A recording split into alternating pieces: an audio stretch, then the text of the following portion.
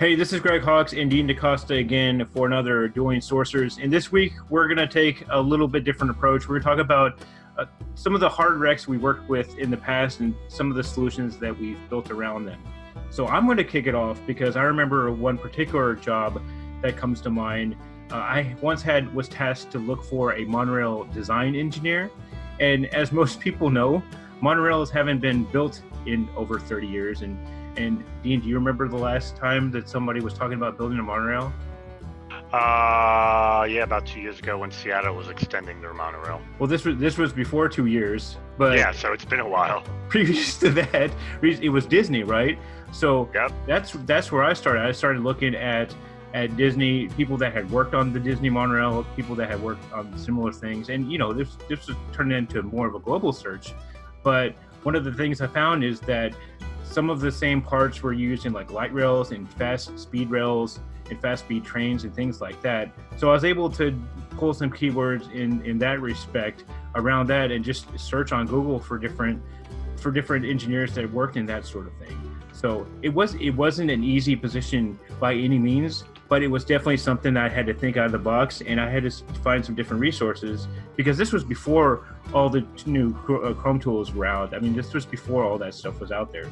So, I mean, it was a much different approach, a much different way of thinking about things, but it taught me a lot about sourcing because I had to really go out and look at projects. I had to look at news on what kind of companies were building this stuff and really go outside my normal parameters on what to search for.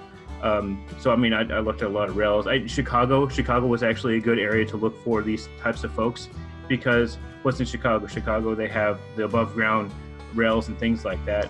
So it was cool to learn about all this stuff. And then, I was the result of it was I was able to find some people that, they didn't match the exact profile of a monorail design engineer, but they worked with enough stuff that was related to it. And I think that was a key aspect. So, I mean, that's something that we all have to utilize a lot of times. I mean, have you worked on anything like that in the past, Dean? For me, most of what it wasn't so much things that I'd never worked on before. It was more a matter of the added requirements that made it unique. I remember one job quite a while back when security was really becoming a big thing where they needed a security developer person, but they wanted them to have a specific certification where the certification itself was like really, really, really new. Now I didn't know that at the time. I just took I got the information before I met with the hiring manager. I did my research and I had to go to him and say, hey, look, first of all, I'm not sure why you want him to have a certification. It's not really a developing certification. It's a networking one, number one. Number two, it's a brand new one. There's like 5 people in the world that have it. So what are we doing here?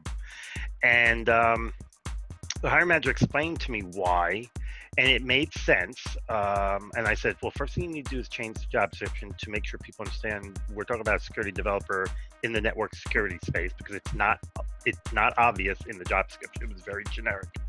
And he agreed. And I said, second of all, again, there's only 5 in the world. We're going to struggle. This could take a long time, if at all. And I had already identified all 5, and I had to explain to him, you know what, dude, 4 of these people are making like $200,000+ a year, and this is back in 2005. Yeah. We got a problem because you can't afford $200,000. And ended up where he didn't like my answer, so he decided, and he didn't like my answers. My hiring manager and I didn't agree on some stuff, and my manager just said, "Well, fine, let him pick a different recruiter and let them work on it." And after about 6 months of literally every other recruiter in the freaking group working on it, and no one, I mean, everybody identified the one person we thought we could get, but nobody could get him to reply. I ended up getting it back, and I sat down with the hiring manager and said, "Look, you want to get this filled? We're going to do it my way. You just got to be patient." And he shut up for a minute, thank God. And I went down the road of looking at the one person we thought we could get, figuring out some way of connecting with it. He wasn't going to reply to the standard, to anything from Microsoft saying we were looking for a job or anything even remotely like that. So I just started finding something to connect with him, and I forget how it was I found it, but I found something which told me he was a comic book collector, which I am as well. And I just started contacting him for comics. Over a 2-week period, we talked about comics, and after about 2 weeks, he started. He obviously knew where I worked, and he knew he actually mentioned, "Hey, I've been getting a lot of emails from you guys. What's going on?" I go, "What's going on with what?" And he goes, "Well, I assume you guys are all recruiters trying to, recruit me." And I go, "I'm trying to talk about comic books. I really haven't paid attention. I have no clue. I could check if you want." And we played that cat and mouse game for 2 more days, and finally he just said, "So what's going on?" So I told him. And then I tried to push it back to comics, but he didn't want to, which is exactly what I wanted. And long story short, about 3 weeks later, he started, and he's still there, actually. Yeah. But, so for me, it's never been weird things it's never been weird things that are like something I don't think anybody's ever worked on. But it's always been things either I've never worked on before, or things where they have that added little, I want this too. Yeah. That just makes no freaking sense. And sometimes, once you talk to the hiring manager, it then makes sense, and you do what you got to do. Yeah. Other times you talk to the hiring manager, it still doesn't make sense. You tell the hiring manager no. I mean, And contrary to public, and this is something where recruiters and sourcers lack.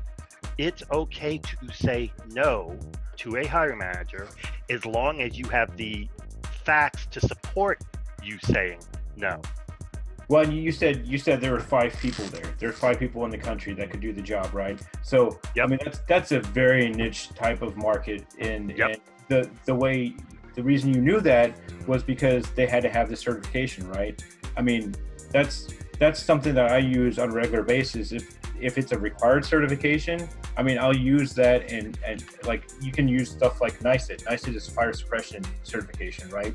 And you can literally put that into Google, or put that into a LinkedIn search, and find a target list of people that can do the job. Or you can use some competitive intelligence type stuff. But I mean, that's another way to get to the final answer as well. But what you talked about, I mean, it's, you really reeled this person in, and that's sometimes what you got to do, right? So, I mean, Yeah. I know I was reeling in somebody in the same way about a software engineering job for like 4 weeks, just, keeping up that relationship, talking about what you initially talk about. And what I usually do is I just be honest. I'm honest with people. If I see something about them doing some teaching, and it's also related to software engineering, because that's kind of what our market is right now, I'll talk to them about it, and I'll say, hey, I really noticed you've got both of the things that we're looking for, and just keep talking to them. But I think that's a key point. I mean, you started with the certification. You could tell just instantly it was going to be a hard search, right? So Yep. That's a key element. A lot of people don't even dig into like the keywords and the certifications and what they all mean, and even have that recalibration call with the hiring manager. So I thought that was great.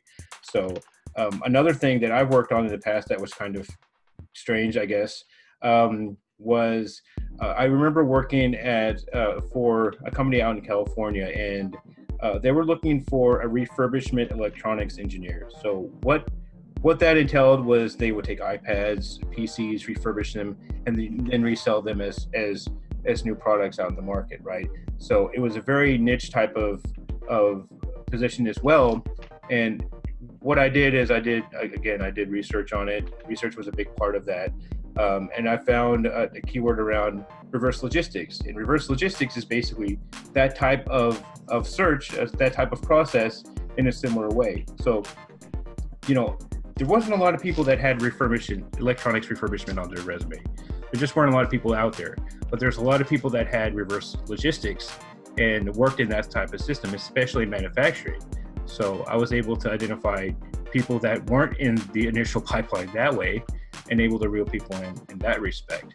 So I mean, it's the same type of deal. I mean, it's researching, it's finding, what's the key element, and then providing solutions around it, right, Dean? Yep, definitely. So, and that's the key with all weird out of the box type of jobs. Just do your research, meet with the hiring manager, talk it over, then perhaps remold your research a little bit based on what you and the hiring manager talked about, which is probably going to change some stuff. And in doing your research, usually your whole sourcing plan gets built. I remember trying to help a company once a while back with an upstream engineer. Now, for those of you who don't know, this is an oil and gas industry thing. I did not know that, by the way, at that time. I did my research, talked to the person I was trying to help. It was just a favor. Got more info on it, and come to realize they really weren't looking for an upstream engineer. They were looking for an upstream architect of sorts, basically the person that did the architecture for a whole bunch of stuff, which is fine. And I come to find out why he called in upstream engineers, because that's what they called it. The problem is that's not what the industry called it. Yeah. And so obviously at that point, knowing it's a gas and oil industry thing, knowing that there's only so many places to go, I just basically went in and said, okay, fine, I'm going to target all of the gas and oil companies in the U.S. and look for what I'm looking for, and I'm gonna look at all the variables and do all my stuff and figure out who it is I'm trying to do, and it worked. I mean, I knew it would, but it was something I'd never worked on, and what made it harder is that what they called it and the industry title weren't the same. Yeah. And selling that to the candidate was a very interesting thing. In fact, we had to make a minor change to the title. But so it's stuff like that. But it's even going so far as, taking a step backwards. And I've said this at SourceCon a few times. Several years ago, helping a friend of mine target a specific company's testing group. There was a reason for it. I never said this when I spoke about this. The reason for it is they were using a specific testing tool that they were the only one in that specific geo was using it.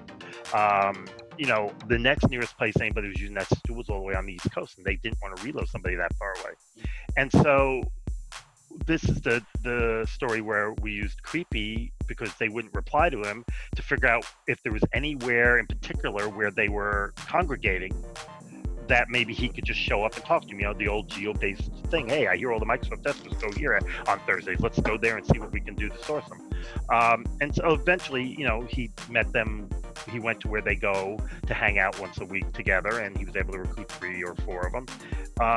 But it's the same thing. And I think,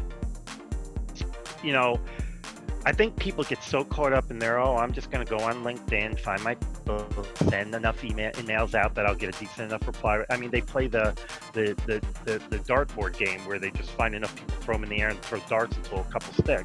And that's not fine. It's really piss poor recruiting, to be quite honest with you. When you go to where they live, when you go to their forums, when you go to where they're communicating, when and Reddit's a good example of that. I mean, people they'll post anything on Reddit nowadays. So I mean, that's a prime example, because I mean, that's where people live, that's where people communicate. Like Facebook is another place that people you find their true identities of what they're really talking about.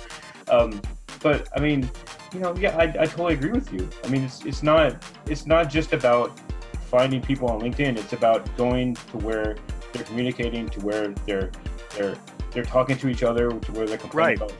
So, about, I think it was a year and a half ago, I had somebody at SourceCon stop and go, "Hey, Dean, I need to find people that work on farms." And I'm thinking to myself, okay, there's sites for that. I've been. But I agree with you. But first of all, I had to go, you need to find people that work on farms. Part of me wanted to make a smart aleck comment, decided not to. And I've worked on a farm, so I'm not totally. I mean, I said, okay, here's what you do. There's a couple of easy ways to do this. Way one, go on the state site, look for all the farms. They are on there because they almost all get state subsidies of some kind, and you'll know what the name of all the farms are. Yeah. Then look on a map where all the farms are. Find the nearest town. Go there on Friday at about 7 or 8. Most of them will be in the bar right there, and you can talk to all of them and hire them. And they actually emailed me about 6 months later, said they did that exact thing. And they found them, and they hired about a load of people. Yeah. And I go, it's not rocket science to do this. I just think people don't think. I think sometimes, like I said, I think LinkedIn, and I wrote an article about this, and I'll say again, I think LinkedIn has been a boon for sourcing, but has also been a bust for sourcing. It's been a boon in that one place you can go and find all these people. It's been a bust because it's created a lot of really lazy recruiters and sourcers. Yeah, but on the flip side of that, I mean, these people do gather places. I mean, sometimes. Oh yeah. Sometimes it's a bar. Sometimes it's at a conference. Sometimes it's an association. Sometimes it's a chapter meeting. Sometimes it's I actually told the same person the other thing you can do is look for the state fair. Yeah. I guarantee you they'll all be at the state fair. Yeah, and so I mean it's about, you know, where do these people gather? Where do they communicate? So I mean, and we're about to be at SourceCon, and that's where a bunch of recruiters and sourcers. Yep. And you know, people from different industries are exactly like us. Whether it's the tech industry, whether it's the farm industry, whether it's, you know, mechanics. I mean, they're all like us. They all post stuff on social. They all communicate. Most of them have cell phones at some point and communicate on there somehow. You know. I actually just spoke to somebody who's looking for. Say, hey, we need recruiters. Can you help us out? I go, no, but if you go to SourceCon, I bet you find boatloads of them. Yep. Yeah. So I mean, and they're like, oh, that's a good idea. I'm like, but I mean, being here just dive into software engineers. I mean, they blog, they vlog, they you know, they put blogs up. I mean, they do blogging, they do videoing, they put code up on different code repositories. They're out there too. Everybody's out there. We're in the land of you know, everybody's out there. And that's the thing that people need to understand. I got to a big discussion, actually a semi-argument with a guy basically swears by LinkedIn. It's LinkedIn this, LinkedIn that. And I keep saying this. I'm sorry I pick on LinkedIn. I don't mean to understand. But I mean, there's so much more out there. Like there's meetups, there's AngelList, there's, I mean, I'm just talking tech now, but there's associations around. There's AMA for doctors and nurses. There's actually conferences. There's actually a truck service conference. Several of them. I know. And not everybody. And that's what I keep. And that's why I said, dude, not everybody's on LinkedIn. Yeah. LinkedIn says it's got 610 million. Let's say that's right. Facebook's got 3.5 billion. And YouTube billion, big difference. So obviously LinkedIn doesn't have everybody. And I mean, even like YouTube is a huge unused resource. I mean, you can not for me. I've been using it for a while. But people don't talk about it. And I mean, that's one of the things that we're going to be talking about next week. But I mean, you know, it's an untapped resource, and a lot of times, especially if you find somebody who's trying to grow their YouTube channel or whatever, like me, you'll find contact information right there. So I mean, yeah. See, I'm not trying to grow my YouTube channel. I'm like, you know what, dude? Here's the stuff. If you guys want to learn stuff for free, go there. If not, then that's fine too. I do it as much for myself as I do it for anybody else. If people want to go there, they go, I've got a decent amount of you see, that's part of my problem. I don't even know what, I stopped looking at my numbers for social media probably 4 years ago when I went into my Twitter feed and I had like 60,000 followers. I'm like, okay, that's impossible. Something's not right here. And I used the tool and come to find out that about 50% were fake profiles. And I'm like, I don't want fake people following me, so I got rid of them, and then I cleaned it up again, because then I noticed a whole bunch of not fake profiles but questionable profiles, and so I think I'm at 14,000, which I'm fine with that, because frankly I don't even pay attention to how many people I have on LinkedIn. I just look at them. If they seem real and they seem legit, I'll connect with them. And when I hit the magic number of 30,000, they say, I'm sorry, you can't accept anymore, then I'll have to go in and clean it up. But until then, I ain't going to worry about it, because there's a tool that you could clean up your Twitter account, wasn't it? Yeah, there was a couple of them out there. They're listed on the SSAR page. I'm not going to go through them all, because frankly, I don't remember. Tweepy or Follower Wonk or something like that. Follower Wonk does it. They'll sit there and look at them all. They'll tell you which ones are fake. They'll tell you which ones are questionable, which ones are this, which ones are that, which ones are in English, which ones aren't in English. And I'll give you a hint. I speak several languages, but when it comes to social media, if your account's not in English, I'm probably not going to connect with you. Because frankly, I ain't got the patience to try to remember how to read in other languages, even if it's one I speak, because I don't speak them. You know when's the last time I fluently had to speak any other language besides English? It was probably 12 years ago. I don't, I mean, unless you get me drunk and then my Hispanic accent comes out and then I'll start speaking a little more, I don't I don't fluently talk in other languages very often, because frankly there's nobody around me that speaks the language very well. Yeah. No one in my family speaks freaking Japanese or Portuguese, or the only language they speak around here that is fluent is my wife, and that's German. Yeah. And that's usually it. Usually the only time she speaks to me in German is because there's something she wants to tell me she doesn't want nobody else to know about. Usually I can figure out what it is without her even talking. Yeah. Well, I think that's a good place to stop it, Dean. Dean and I are going to be at SourceCon in real life next week. Dina's presenting. I'm presenting. I'm going to be a hologram. I'm not going to be in real life. No, I'm joking. No, you're going to be in real life. We're going to have to take a picture together at one point. We'll be there, and Jeremy is also presenting. Jeremy's going to be there. Levy's going to be there. Who else? Yeah, I was surprised. Just take a second here, and you know who's speaking there, and judging by what I saw that they're going to be talking about, I really want to say. Hang on a minute, let me open up my. The Wolford? It was Wolford. Yeah, it's Wolford. Yeah, we talked about him last time. Yeah. Yeah, something about what he's talking about. I'm like, I gotta see if he's gonna do what I think he's doing, and if not, I mean, it's really funny. We're the people, we're presenting, so people want to come and meet and see and all that, but yet I think sometimes people forget that we're just as much fans of people. Yeah, it's Wolford Quantum Sourcing. We're just as much fans of people. We're just as much fans of people as people are of us. And it's funny because when I started this whole YouTube channel, I'm saying I'm growing the channel or whatever, but really what it has resulted in is people will come to me, they'll comment on some of my videos, and they'll teach me something about something I had no idea about. So it's really that full open source mentality. That's one of the reasons why we do this too. I mean, we've gotten a lot of great comments on this podcast as well. So, but it's really funny. And I told Greg this. I went out with a couple friends of mine, my son, and some other people to watch Thursday Night Football a couple weeks ago, preseason, and somebody came up and introduced themselves because they knew me from this podcast. And see, that's why I put our faces on it, so people know us. So, but but that's always great. It's always good to hear that and to be recognized out